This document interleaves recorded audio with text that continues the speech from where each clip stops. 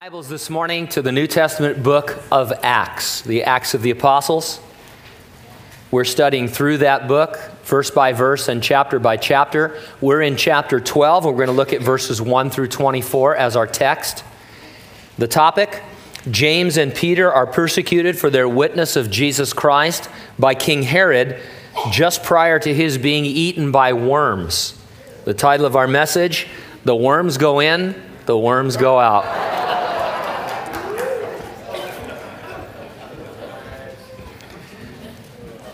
Acts chapter 12, beginning in verse 1. Now about that time, Herod the king stretched out his hand to harass some from the church. He killed James, the brother of John, with the sword. And because he saw that it pleased the Jews, he proceeded further to seize Peter also. Now it was during the days of unleavened bread. So when he had arrested him, he put him in prison and delivered him to 4 squads of soldiers to keep him, intending to bring him before the people after Passover. Peter was therefore kept in prison, but constant prayer was offered to God for him by the church. And when Herod was about to bring him out, that night Peter was sleeping, bound with 2 chains between 2 soldiers, and the guards before the door were keeping the prison. Now behold, an angel of the Lord stood by him, and a light shone in the prison. And he struck Peter on the side and raised him up, saying, "Arise quickly." And his chains fell off his hands. Then the angel said to him, "Gird yourself, tie on your sandals." And so he did. And he said to him, "Put on your garment and follow me." So he went out and followed him, and he did not know that what was done by the angel was real, but thought he was seeing a vision. When they were past the first and second guard posts, they came to the iron gate that leads to the city, which opened to them of its own accord. And they went out and went down one street, and immediately the angel departed from him. When Peter had come to himself, he said, "Now I know for certain that the Lord has sent his angel and has delivered me from the hand of Herod and from all the expectation of the Jewish people." So when he had considered this, he came to the house of Mary, the mother of John, whose surname was Mark, where many were gathered together praying. And as Peter knocked at the door of the gate, a girl named Rhoda came to answer. When she recognized Peter's voice, because of her gladness, she did not open the gate, but ran in and announced that Peter stood before the gate. But they said to her, "You're beside yourself." Yet she kept insisting that it was so. So they said, "It is his angel." Now Peter continued knocking, and when they had opened the door and saw him, they were astonished. But motioning to them with his hand to keep silent, he declared to them how the Lord had brought him out of the prison. And he said, "Go tell these things to James and to the brethren." And he departed and went to another place. Then as soon as it was day, there was no small stir among the soldiers about what had become of Peter. But when Herod had searched for him and not found him, he examined the guards and commanded that they should be put to death. And he went down from Judea to Caesarea and stayed there. Now Herod had been very angry with the people of Tyre and Sidon, but they came to him with one accord, and having made Blastus, the king's personal aide, their friend, they asked for peace, because their country was supplied with food by the king's country. So on a set day, Herod, arrayed in royal apparel, sat on his throne and gave an oration to them. And the people kept shouting, "The voice of a god and not of a man." Then immediately an angel of the Lord struck him, because he did not give glory to God, and he was eaten by worms and died. But the word of God grew and multiplied. Let's pray together. Lord, remind us this morning that James and John and Peter are ordinary believers like us, who you filled and empowered to be your witnesses and give a testimony like us. Though our lives may not be as exciting as some of the things that we read about, they are nevertheless in your hands. We want to obey you and walk with you and do the things that you've asked us to do in the power of the Holy Spirit. Lord, if there's any here this morning that are not believers, they're here and they've never given their lives to Jesus Christ to save them, I pray that they would pay special attention to Herod Agrippa, that they would understand that his end is the end of all men who reject your free offer of salvation by grace through faith in Jesus Christ. Guide and direct our thoughts and understandings through this passage. We pray in Jesus' name. And everyone said, amen. James was captured, mercilessly killed. Peter was captured and miraculously freed. It's a classic example of something God allows that causes us to ask, why? The truth is, we are always asking why. The things God allows to happen to His people baffle us. I think that at least part of the answer to the whys of God can be found in this episode. But we need to expand our thinking beyond just James and Peter. We need to see the third apostle, John, was named, and that a non-believer, King Herod, also plays a prominent role. We struggle with why one man's testimony seems to be cut short by death, when in fact it is just what God wants from him. Then he goes home to heaven.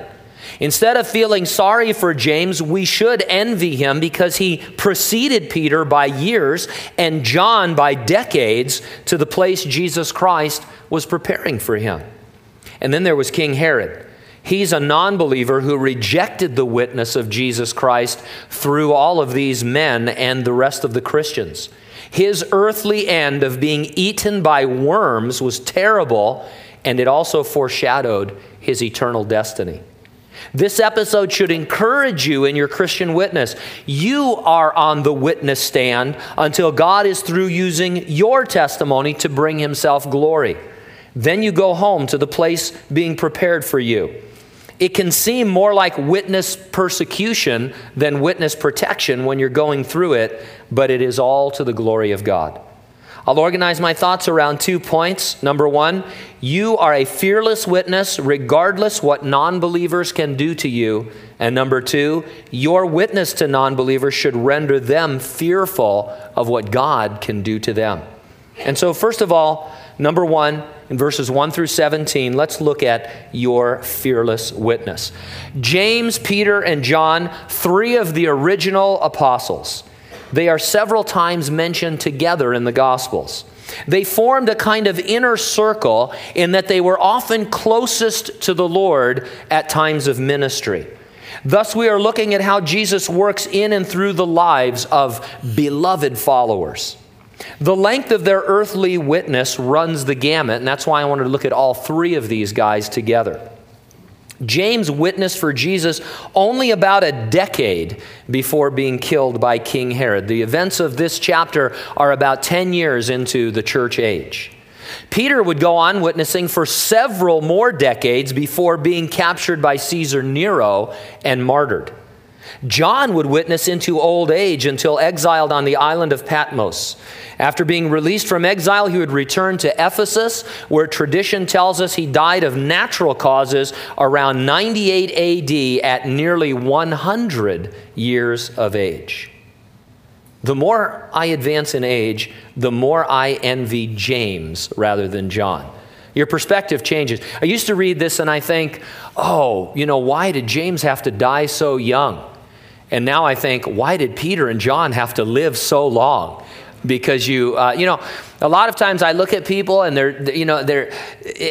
I hope you'll receive this well in their life or in their ministry. And I think to myself, that person is going to be much more usable for the Lord when they've suffered a little bit, when they've experienced some of what the Lord has for them, and they can sympathize and empathize and all of that. And the longer you live, the more things that you see that you wish you didn't see, the more things you experience in that category as well. And you start to think, Lord, let's go. Let's get this thing on. And so we shouldn't think it's strange at all that God uses each of us differently to bring Him glory. That's just an earthly way of thinking. We like to compare people like James and John and Peter. When we do it from an earthly standpoint. If you're going to compare from a heavenly vantage point, and it'll turn your thinking around. And so in verse 1, now about that time, Herod the king stretched out his hand to harass some from the church. He killed James, the brother of John, with the sword, which probably means he was beheaded. That's how they killed you, with the sword in those days. It's hard to keep track of all the Herods in the New Testament. This one is Herod Agrippa I. He's the nephew of Herod Antipas, who was the guy who murdered John the Baptist. Herod Agrippa I was also the grandson of Herod the Great. He was the Herod in power when Jesus was born, who ordered the murder of the infants. And so murder is the legacy of the Herod dynasty. He was called king because he was the first Herod in some time to rule over all of the Jewish Holy Land. As a Roman ruler, he was charged with keeping the peace in his region, or what they called the Pax Romana. Keeping the Pax Romana involved pleasing the leaders of his subjects so that they didn't rise up against Rome. And he determined that it would please them to harass the Christians. And so he stretched out Rome's power to do that. Why James? Well, we don't know the earthly circumstances that made James the target. But from heaven's perspective, his time on the witness stand was done, and the Lord was taking him home. And so in verse 3, because he saw that it pleased the Jews, he proceeded further to seize Peter also. Now it was during the days of unleavened bread. So when he had arrested him, he put him in prison and delivered him to 4 squads of soldiers to keep him, intending to bring him before the people after Passover. Historians say it was Passover in AD 44. Associated with the celebration of Passover was the feast or the days of unleavened bread. It was a week during which the Jews would search through their houses to rid it of all leaven. It was in accordance with the ritual law of Moses. Leaven pictured sin, and the search for leaven was to remind the chosen people that they were to put sin out of their lives and be holy to the Lord. While going through this outward ritual, their hearts, you see, were filled with the leaven of sin because they desired the persecution of Christians and the murder of the apostles. And so every day for that week-long period after celebrating the Passover, while they were searching for leaven, they were looking forward to the end of that feast so that Peter could come out and have his head chopped off by Herod. It's a tremendous illustration of the difference between religion and relationship, between ritual and reality. Peter had been imprisoned before, only to be miraculously released. To ensure he would not escape again, 16 Roman soldiers were assigned to guard him. This is where your tax dollars were going at the time. 2 of them were chained to him night and day. He was deep in the center of the prison. There was no way he could be any more secure. There was nothing more that they could do to hold him in prison. And after all, he's a fisherman turned itinerant preacher who is really no danger to anyone. And so if the word overkill kind of comes in here, but Herod was intent. Perhaps the Jews had told him that he had, been released from prison once before under weird circumstances, and so he wanted to make sure that his prisoner stayed put. In verse 5, Peter was therefore kept in prison, but constant prayer was offered to God for him by the church. Now this caused me to wonder, did the church pray for James? I think they did. Of course they did. They were a praying people.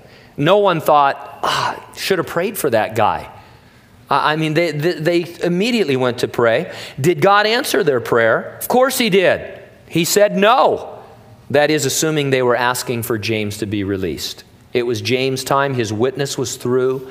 God was going to use it one more time, his witness, to Herod to show him what it was like to be a Christian. We don't have this in the text. I'm speculating now, but I think you'd agree with me that James probably died just the way Stephen died, just the way the first martyr of the church died. You can't imagine anything else but just the glory of God, probably his countenance shining with that glory, still giving a testimony of his Lord and Savior, Jesus Christ. When people die like that, it has an effect on people. It's a witness. It's a testimony. And so God said, James, you're going to you're going to be my witness. Great. You're going to get imprisoned and your head chopped off. Great. Lord, let's do it. And so Peter chained in the prison.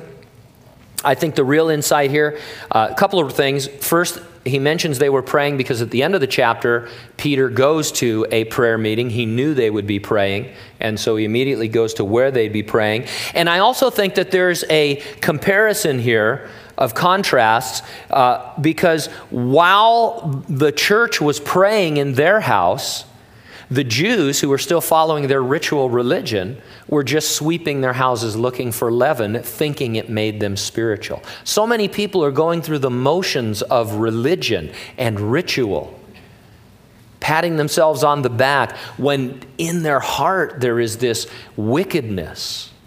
And there comes that time in your life, if you're an adult above the age of reasoning and you've never received the Lord, when God will show you the wickedness of your heart and you can understand that there is nothing you could ever do because it is so deep within. No amount of sweeping your house looking for yeast is going to deal with what is deep inside of your heart. And so that's the comparison.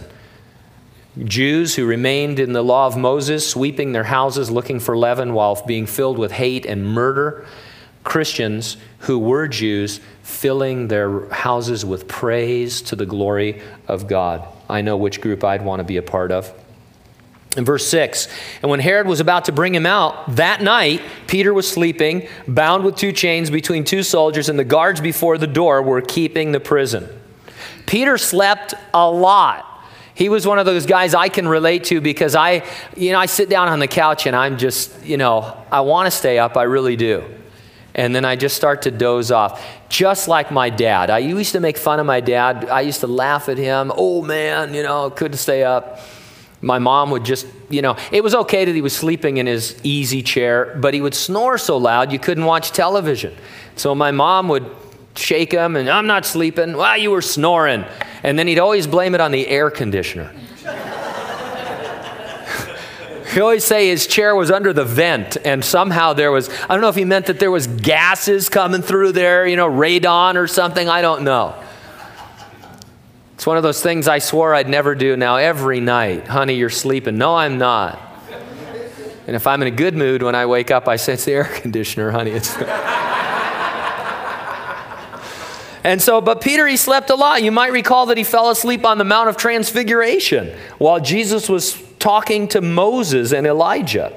He fell asleep in the Garden of Gethsemane even after Jesus urged him to stay awake and pray. However, this sleeping in prison is different. It was a sleep of rest and peace, and it was exactly what he ought to be doing on the night before he was to be executed. Peter knew that either God would deliver him from prison and execution, or God would deliver him the next day through it and take him home. Nothing to be done about it. He knew others would be praying for him. I think it's interesting, he wasn't even praying. He just committed his heart to the Lord, committed his life to the Lord. He'd seen James, his companion, die, and he thought, Lord, whatever you have for me, I submit to it. I might as well get some rest because one way or the other, I'm going to need my strength. And so he's peacefully asleep, so much so that he thinks he's dreaming when in verse 7, an angel of the Lord stood by him and a light shone in the prison, trying to get Peter's attention. And he struck Peter on the side and raised him. The light didn't do it, So I'm also a very sound sleeper. Lots of things happen in my house at night that I don't know about, and just pretty crazy. And so the light goes on, he's still asleep, and so the angel hits him on the side and picks him up and says, get up! And his chains fell off his hands. Then the angel said to him, gird yourself and tie on your sandals. Peter's not getting the picture. He won't wake up, he gets up, he's kind of standing there. Maybe he's not a morning person. I mean, some of you are like this. You're kind of groggy first thing, You at night before you go to bed, you clear a path to the coffee pot because you know if there's anything in the way, you're going to fall over it. And so he tells him, get up, get your clothes on, tie your sandals. And he did. And then he finally says, would you put on your garment and follow me? So Peter, he's like, okay. And finally he's ready to go. And so he went out, and I guess he doesn't know it's a prison break or something, He'd never been to one before, you'd think. And so he went out and followed him. didn't know what was done by the angel was real, but he thought he was seeing a vision. So now he's kind of rubbed his eyes a little bit, and he thinks, wow, this is a fantastic vision. Maybe God is going to deliver me from prison. I'll just kind of hang out with, I like this vision. I'm just going to hang out with that. And then when they were past the first and second guard posts, they came to the iron gate that leads to the city. It opened to them of its own accord. They went out and went down one street, and immediately the angel departed from him. Now, before we get back to Peter, I like to point out that angels always seem to be in a big hurry. Seriously. I think their motto must be, get her done. That's the angel motto. Well, you know, all branches of the military, everybody has a motto. And I can see these angels, you know, hanging around in their ready room, getting their daily assignment, and up on the wall, get her done, you know, right above the picture of Michael and Gabriel, you know, whose names made it into the Bible. And so they, you know, they want to excel in their serving of the Lord. But being perfect in their service, maybe we should take a page out of their book. If God gives you something to do, get it done. I mean, go for it and do it in a hurry. Now, you don't have to hurry through things if you're ministering to people, but go for it and get to it and get it done. Verse 11, when Peter had come to himself, he said, hey, I know now that the Lord has sent his angel. He's delivered me from the hand of Herod and from all the expectation of the Jewish people. Now, who's he talking to, by the way? I mean, this would be a comedy episode of the book of Acts, even with the people who die. I mean, this is just funny. Peter's like, he can't get dressed fast enough. The angel's hitting him. He's dragging him out of prison. And the angel goes and Peter says, now I know that. I mean, who's he talking to? Shut up. You're going to get caught. So when he had considered this, he came to the house of Mary, the mother of John, whose surname was Mark, where many were gathered together praying. And as Peter knocked at the door of the gate, a girl named Rhoda came to answer. When she recognized Peter's voice, because of her gladness, she didn't open the gate. She ran in and announced that Peter was before the gate. They said to her, you're beside yourself. Yet she kept insisting that it was so. So they said, it's his angel. Okay, this is just funny. I mean, it really is. This is meant to be funny. It's an example of humor in the Bible. Luke hasn't written anything funny in a few chapters, and so he throws this little story in here. Why did they say it is his angel? I'm told that the Jews believed every person had a guardian angel, which may be true, but they also came to speculate that your angel looked and sounded like you. I guess it's like when you get a pet and you start to look like your dog or so. I mean, it seems weird, but I mean, I don't know where you get that. You can kind of prove from Scripture that everybody has a guardian angel, but you can't really prove that your angel looks like you. And I hope that's not true for the sake of many angelic beings. In fact, I can't imagine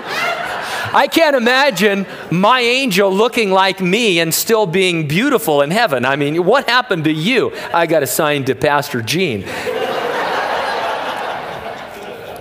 So anyway, now, and a second thought, if they really thought it was an angel, why did they leave him standing out knocking at the door? Oh, that's just an angel. If he wants to come in, he knows the way. He'll just appear. You just let him know. Hey, I'll tell you what I know about angels from the Old Testament, and these were Jews steeped in Old Testament tradition. You don't leave angels knocking outside your door. I mean, this is serious stuff. Whatever they came to do, they're going to do, and then they're going to strike you mute and dumb and blind at the same time. I mean, so this is just crazy. So what are they doing? I think they were just treating Rhoda as a little child. They were acting like she had heard Peter's guardian angel in her imagination. Oh, isn't that cute? Look at Rhoda. Here we are praying, and she has such little faith in God, and she thinks that she hears Peter standing at the door because she believes that God will answer our prayers. That's cute, but honey, you're acting a little crazy right now, and could you be quiet so that we can get back to praying? Basically, it's a typical scene that could be played out in any home. Now, Peter continued knocking, with probably a little bit more fervor, I would guess. And when they opened the door and saw him, they were astonished. So at some point they realized somebody was knocking at the door, and they went out there, and sure enough, it was Peter. If they were praying for Peter to be miraculously released, they got what they prayed for, but were astonished at it. And this really, I think, is just what prayer is in my life.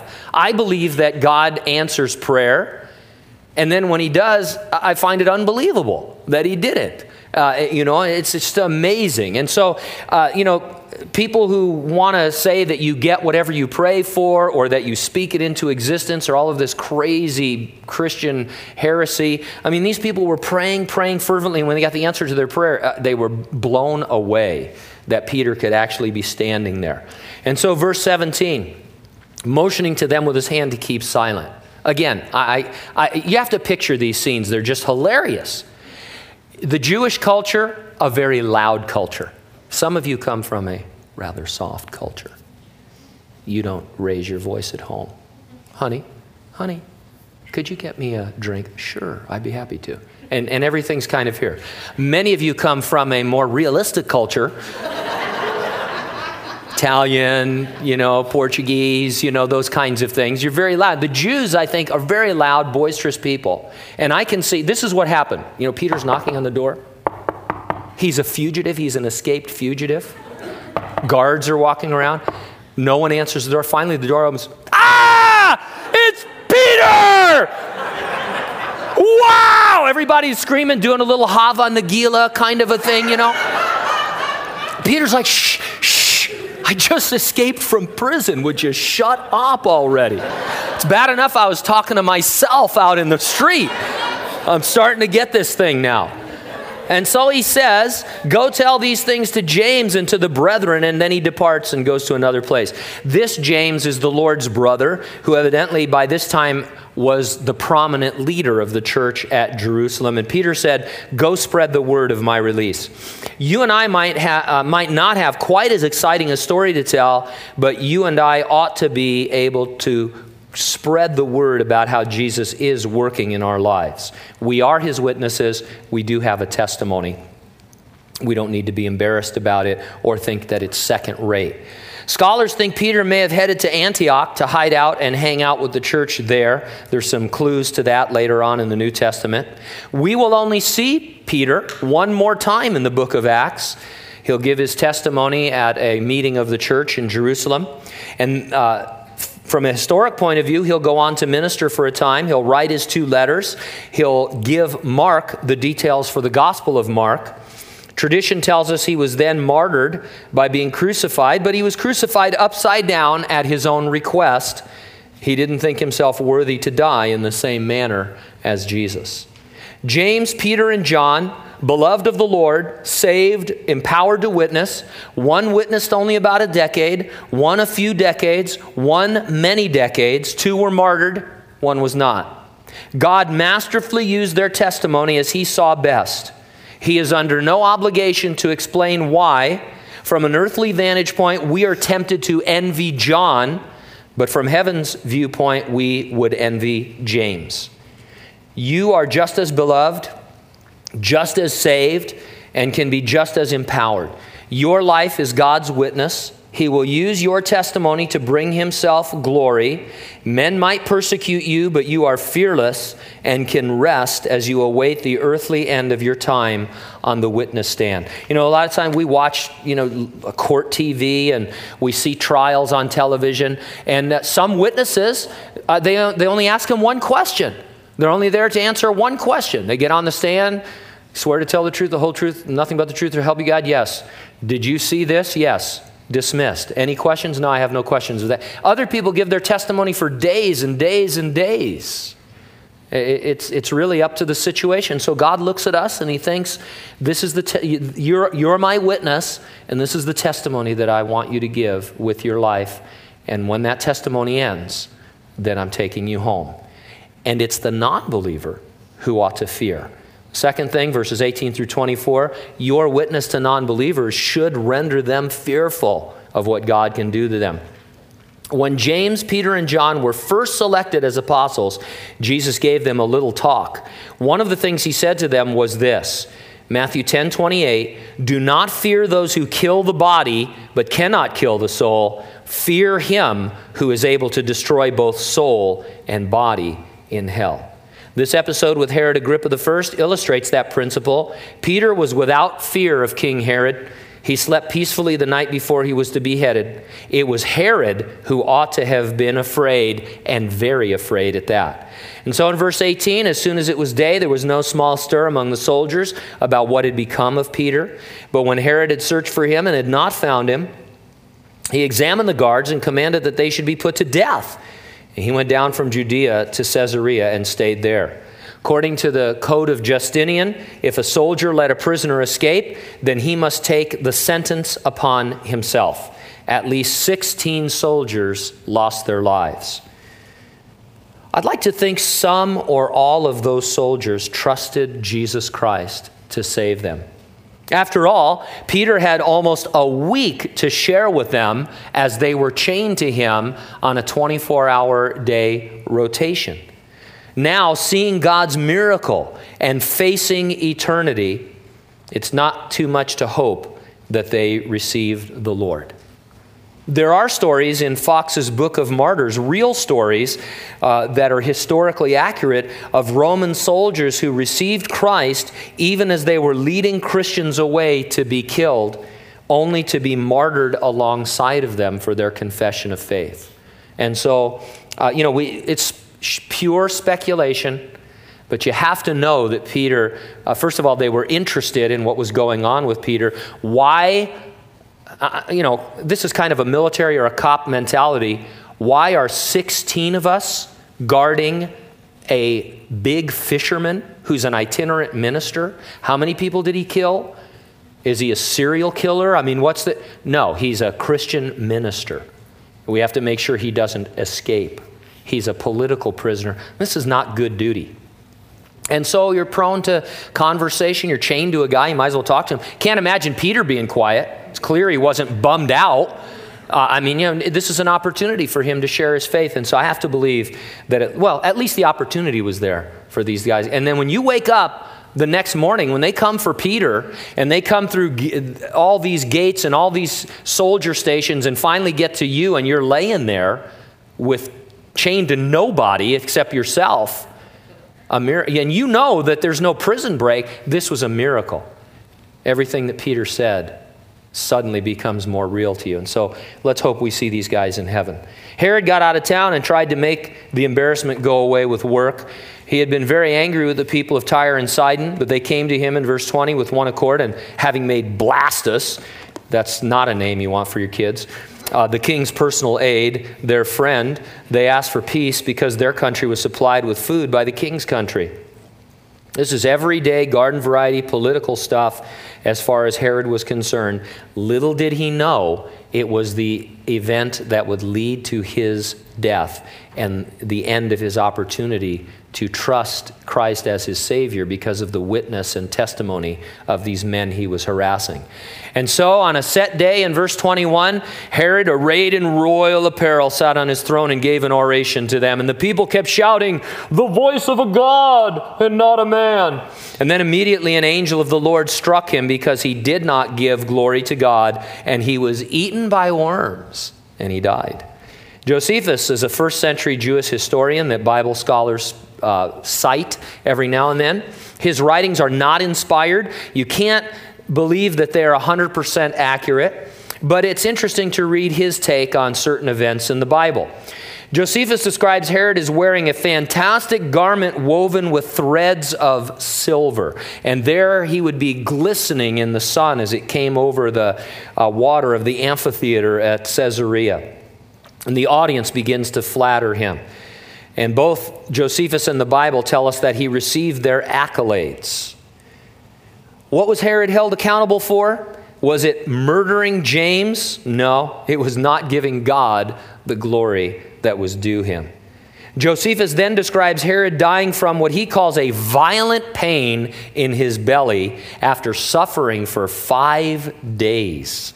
Luke, who was a physician, by the way, said he was eaten by worms. Now, Bible scholars have a hard time with this because they're not exactly sure what to make of it. And so they try and say, well, Herod died of some ailment. God struck him dead.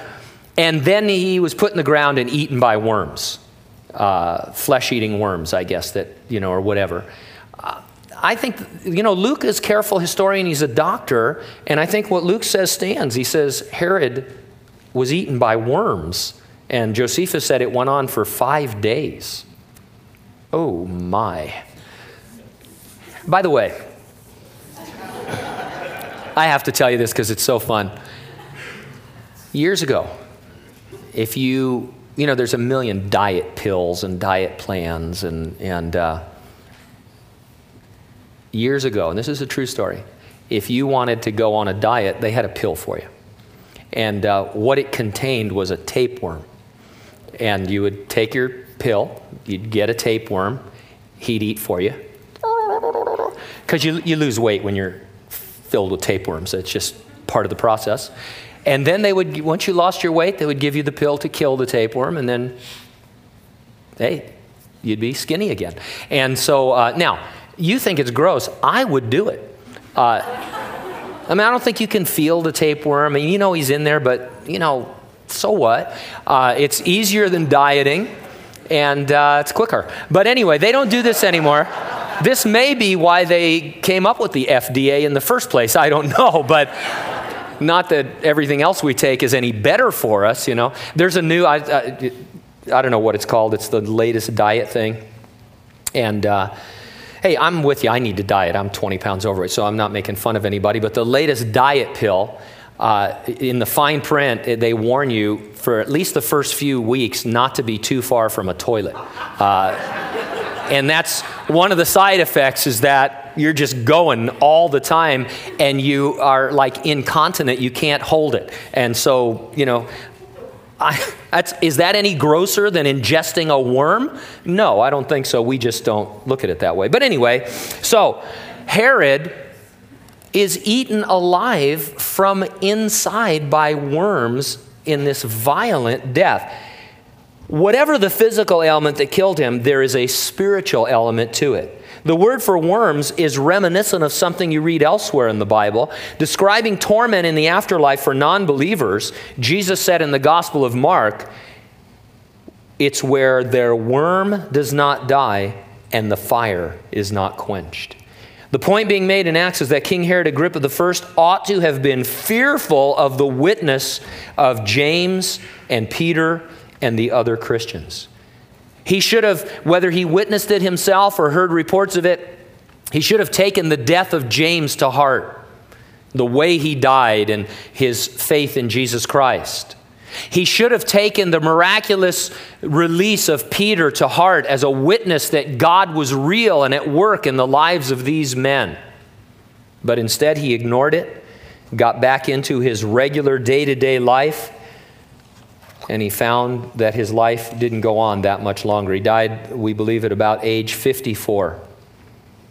God used these men, each in a very different way, to warn Herod of the judgment to come should he fail to repent and glorify God. One of them had to die for it. One of them was set free. Both of them gave their testimony. Verse 24, the word of God grew and multiplied. No earthly king can halt the progress of the word of God. No satanic power behind earthly thrones can halt it either. Any question we might want to ask, like why, is answered in verse 24.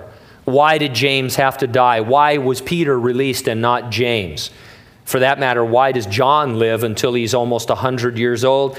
Because the word of God grew and multiplied the way God used these men and always uses his children and followers as his witnesses giving their testimony. It's to that end. By grew and multiplied, we're to understand that many were added to the church and then they multiplied themselves as they too went about as witnesses. So this morning, if you're a non-believer, you should be very, very fearful. You know, we make fun of and we deride fire and brimstone kind of preaching where people are being warned. Well, you have to understand that your soul and its destiny are at stake. You don't know if you have even today, let alone tomorrow. Herod was 54 years old, very young man.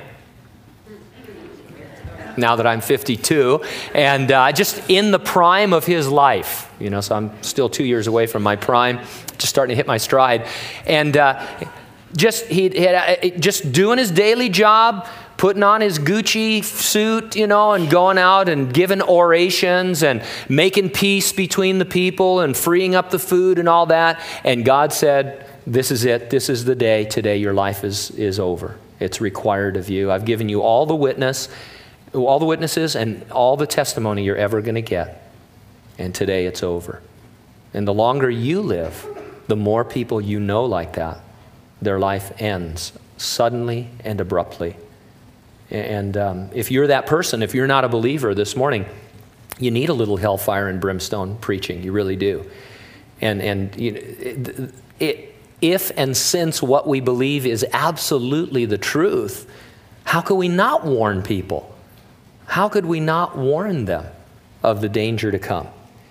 Believer, you can be fearless. In terms of your time on earth as a believer, you may be a James or a Peter or a John. You might have a short life. You might have what we would consider a regular life, or you might go on to a ripe old age, barring the return of the Lord for us all. It doesn't really matter in the long run. You're to see yourself as someone on the witness stand giving your testimony until Jesus dismisses you, and when he does, he takes you home. Let's pray. Father, we're grateful for the witnesses that have gone before us. We are thankful that their lives are not cookie cutter, that each of them gave testimony in a unique and special way. We want to be witnesses who give our testimony, Lord. We don't think that it has a lot of weight or that it carries much merit, but we're in a place, Lord, where we live and work and recreate, where there's certain people there, Lord, and we are their James, we are their Peter, we are their John. And I pray that we would just become more and more natural about sharing Christ, that we would be more and more supernaturally empowered to do it, that it would just flow from us and through us, Lord. So we don't know who has a tomorrow and who doesn't. I pray for myself, Lord, that you give me a boldness for all those here who are believers. And Lord, if there's any non-believers here, that they would rush to be saved, knowing your love and grace and mercy towards them. We pray in Jesus' name. Amen. Let's stand together. If you're here this morning and you're not a believer, you want to give your life to Jesus Christ or learn more about that, come forward and let one of the guys describe that to you and pray for you. You can start coming forward even now as I'm closing and during the closing song. Maybe you're a Christian and you desire prayer this morning. You're backslidden. God's brought you back to him and you want to have a point of contact where you confess your sins one to another, as it were. Maybe you're here this morning, you want more of the Lord's power in your life. You want that baptism with the Holy Spirit. Come forward and let the guys pray for you. Maybe they've prayed for you in the past and you want to share a praise report. Whatever you need, we want to make that spiritual connection in prayer. The rest of you, every week I exhort you, find somebody you don't recognize and at least introduce yourself to them. Tell them who you are, and who knows, but that might be the most life-changing moment for both of them. You don't know, and if not, it's courteous, it's loving. It shows the fellowship of the Lord and of his saints. May God bless you, may God keep you. In Jesus' name, amen.